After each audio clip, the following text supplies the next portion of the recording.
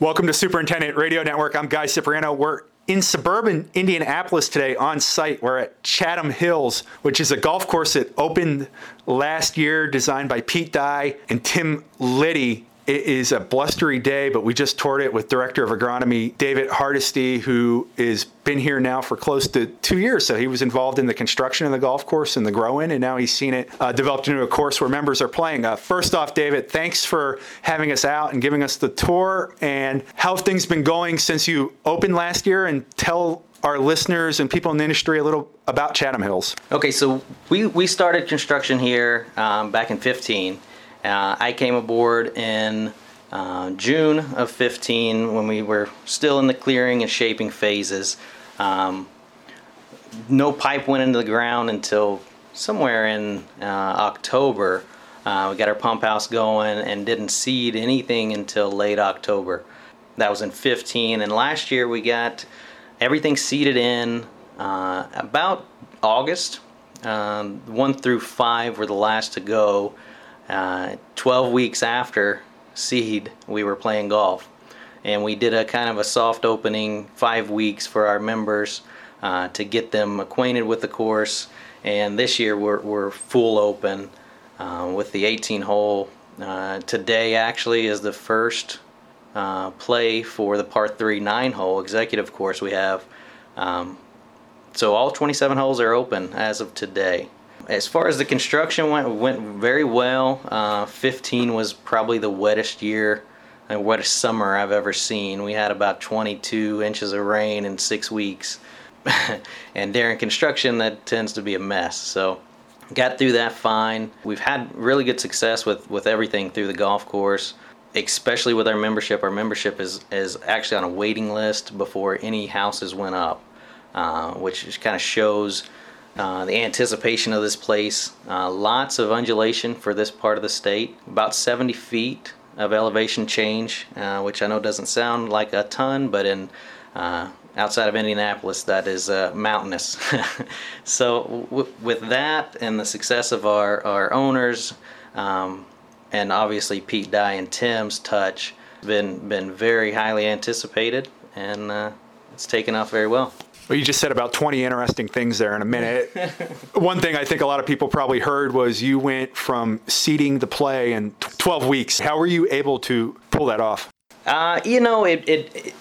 When we did that, obviously it wasn't perfect when we were playing. Part of the reason we opened within 12 weeks was we were closing in on the end of the season, and we wanted to get our members out October to the first week of November, and we closed it back down. So 5 weeks of play. Again, obviously they weren't perfect or close to what the back nine was, but we were still able to get them out there, and it didn't really slow anything down as far as the grow-in rate. As far as green speed and true of roll, like the back nine, they weren't there in 12 weeks. You've been in a lot of interesting situations and places in your career. Where have you worked before this? What are some construction projects that you've done, and what was unique about Chatham Hills in particular? So my background, I've kind of jumped around quite a bit. I went from graduating University of Kentucky to a golf course in St. Louis. From there, I went to Florida and did an interesting internship / partnership with the Nicholas program, and he does a program for younger superintendents in his yard where you kind of take care of his putting greens and tennis courts and kind of prove yourself as a grass grower and get acquainted with that association. And in doing so, I met a lot of people in the Nicholas organization, and that led to Top of the Rock in Branson, Missouri, which was a Nicholas golf course, little par 3 9-hole gym, which I'm sure people are beginning to get more and more familiar with it having the Legends of Golf tournament. Did that construction from 2010. We got it open in 13. About that time, we bought 2 neighboring golf courses.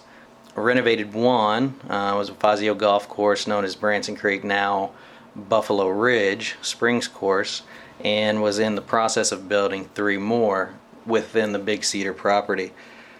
So for about 5 years of pure construction in Branson, wanting to get closer to home back to Kentucky that we saw this opportunity here and outside of Indianapolis, another construction project, different designer. Knew some of the same guys associated with this project that I've worked with in the past that kind of helped me get my foot in the door. Very happy with the project and the success it's had in a short amount of time. What was the construction like? What was it like working with Pete Dye and Tim Liddy and McCarrick Golf? You have some really experienced people involved. It's an obvious question to any superintendent that's worked with Pete Dye. What was it like working with that group of people? Very, very interesting. We had a great construction company in McCarrick Golf. One of my favorite guys still to this day was their superintendent, Andy Alcorn. Complete 100 miles an hour type guy, will do anything.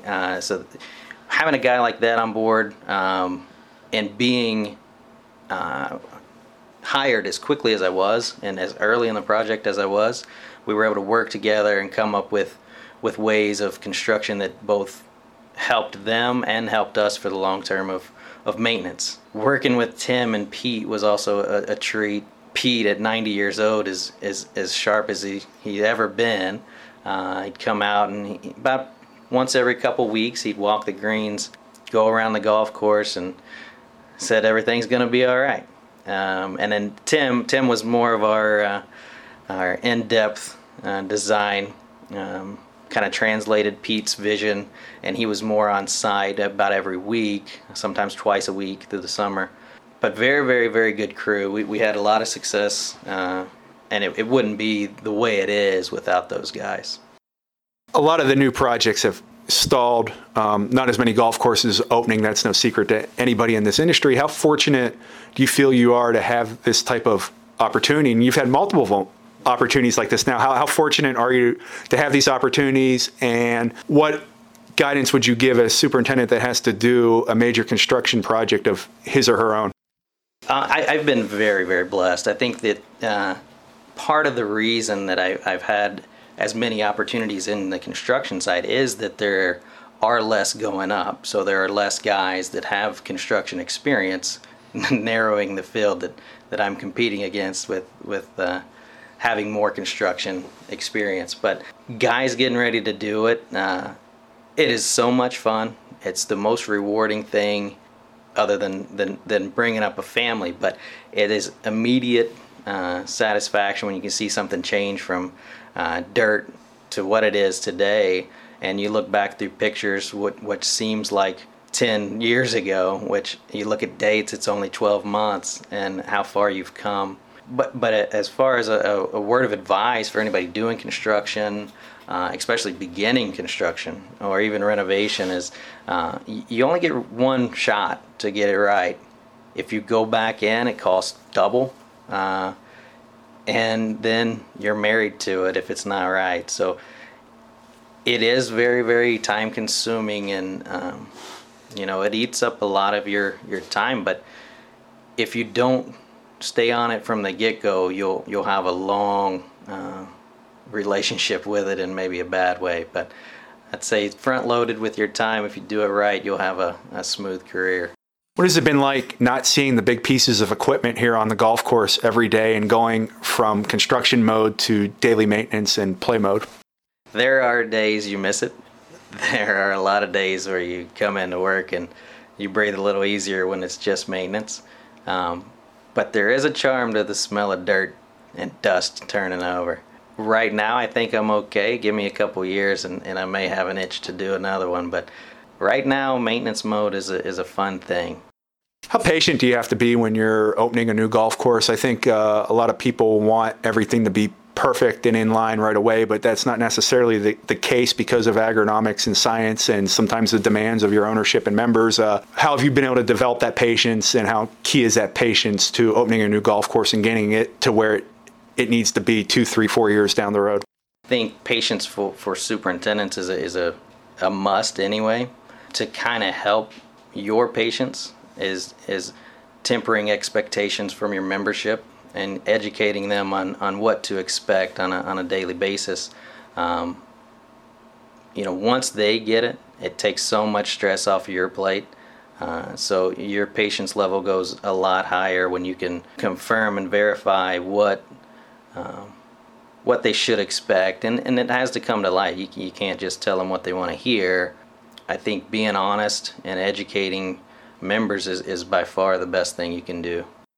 Not only did you open a new 18-hole golf course, and now you've opened the par 3 course. We're sitting in a maintenance facility that just opened this year. It's gorgeous. Obviously, you can't see it if you're listening to this, but it's state of the art. What was the process like of getting a maintenance building built right and doing it the way you want it from the start? Talk about that design and build process and how important it is to get that right too. That was a lot of fun. It was a collaboration of all the buildings that I've been in and seen, taking things that we like, we know that works, and deleting some of the things we don't have to have. But like Guy said, this building it's spectacular. We have everything at our fingertips, both here and a lot of it's web-based, so we can be on the course or we can be off the course. We could be out of the state and still see exactly what's happening. Now the electronic job boards, the communication with your irrigation, cameras that feed straight to your phone. It's pretty streamlined. You get that call in a building one of the older buildings, you get a call about you may have a leak on hole 3. Well, you may be at home during dinner, and instead of running in, you can pull your phone out and look. Well, the pump house isn't running any water right now, so it's not a leak. I can get to it this evening or the next morning. But it used to be, you get that phone call and you drop your fork and run to the golf course. So not only did you build the golf course and the maintenance facility, you also had to assemble a team from scratch, and people are the most important thing in this business. What was it like developing a staff at a new golf course, especially coming from outside the area? That's one of the bigger headaches. Most superintendents listening to this know managing grass is probably the easier part of our job. Managing people is the harder part, both employees and sometimes helping with your membership. But building the team, you gotta do it right from the get-go. You kind of watch guys. Everybody's on a probation period. It's a revolving door for a little while, but the most powerful person on your team is the naysayer that can spread through the team. So you've got to make sure that the guys you want to keep and are of value to you are taken care of, and they're not being brought down by someone like that. Whether it means limping through in August with 5 guys by weeding out the bad ones, it all comes full circle. You've got good guys that you've taken care of and built a team around instead of contaminating the whole crew, almost like weeding. How do you keep a crew motivated and focused on the goal when you go through like a long, hot summer like last year where there's a lot of construction and growing in still going on? How do you keep them from burning out when you do get to the daily maintenance and the regular stuff? I think that's another balancing act anyone in a situation like yours has to deal with. Sure, yeah. I think, we really haven't met an opportunity where we had to remotivate. What we've got at hand is motivation in itself, trying to get the golf course open, the team of guys that have seen it as dirt getting closer and closer. That's inspiration in itself. Give us 5 years of hot monotony. I think there's different ways to inspire, but we haven't had to do anything like that yet. What do you see the future of Chatham Hills being? You've opened the golf course now. How excited are you for what awaits here in the suburbs of Indianapolis? And this is really the first new golf course that's gone up in the state of Indiana in at least a decade. Yeah, I think our goal, we can be right up there with the Crooked Sticks and the Victoria Nationals, and we can target some bigger events. Right now, that's not a priority. We definitely want to be highly rated in the state. Events wise, I think that comes when, again, the monotony of year 6 to 8, and you kind of get some other inspiring things, and you get an event both for your membership, and again, that kind of stuff fires your crew up and lets them feel valued. But our goal would be top in the state. Definitely want to be high. David, thanks for having us. It was a awesome day here. It was so cool seeing your course and maintenance facility and meeting members of your team. Thanks a lot for your time and good luck with the progression here at Chatham Hills. Absolutely. Thanks, Guy.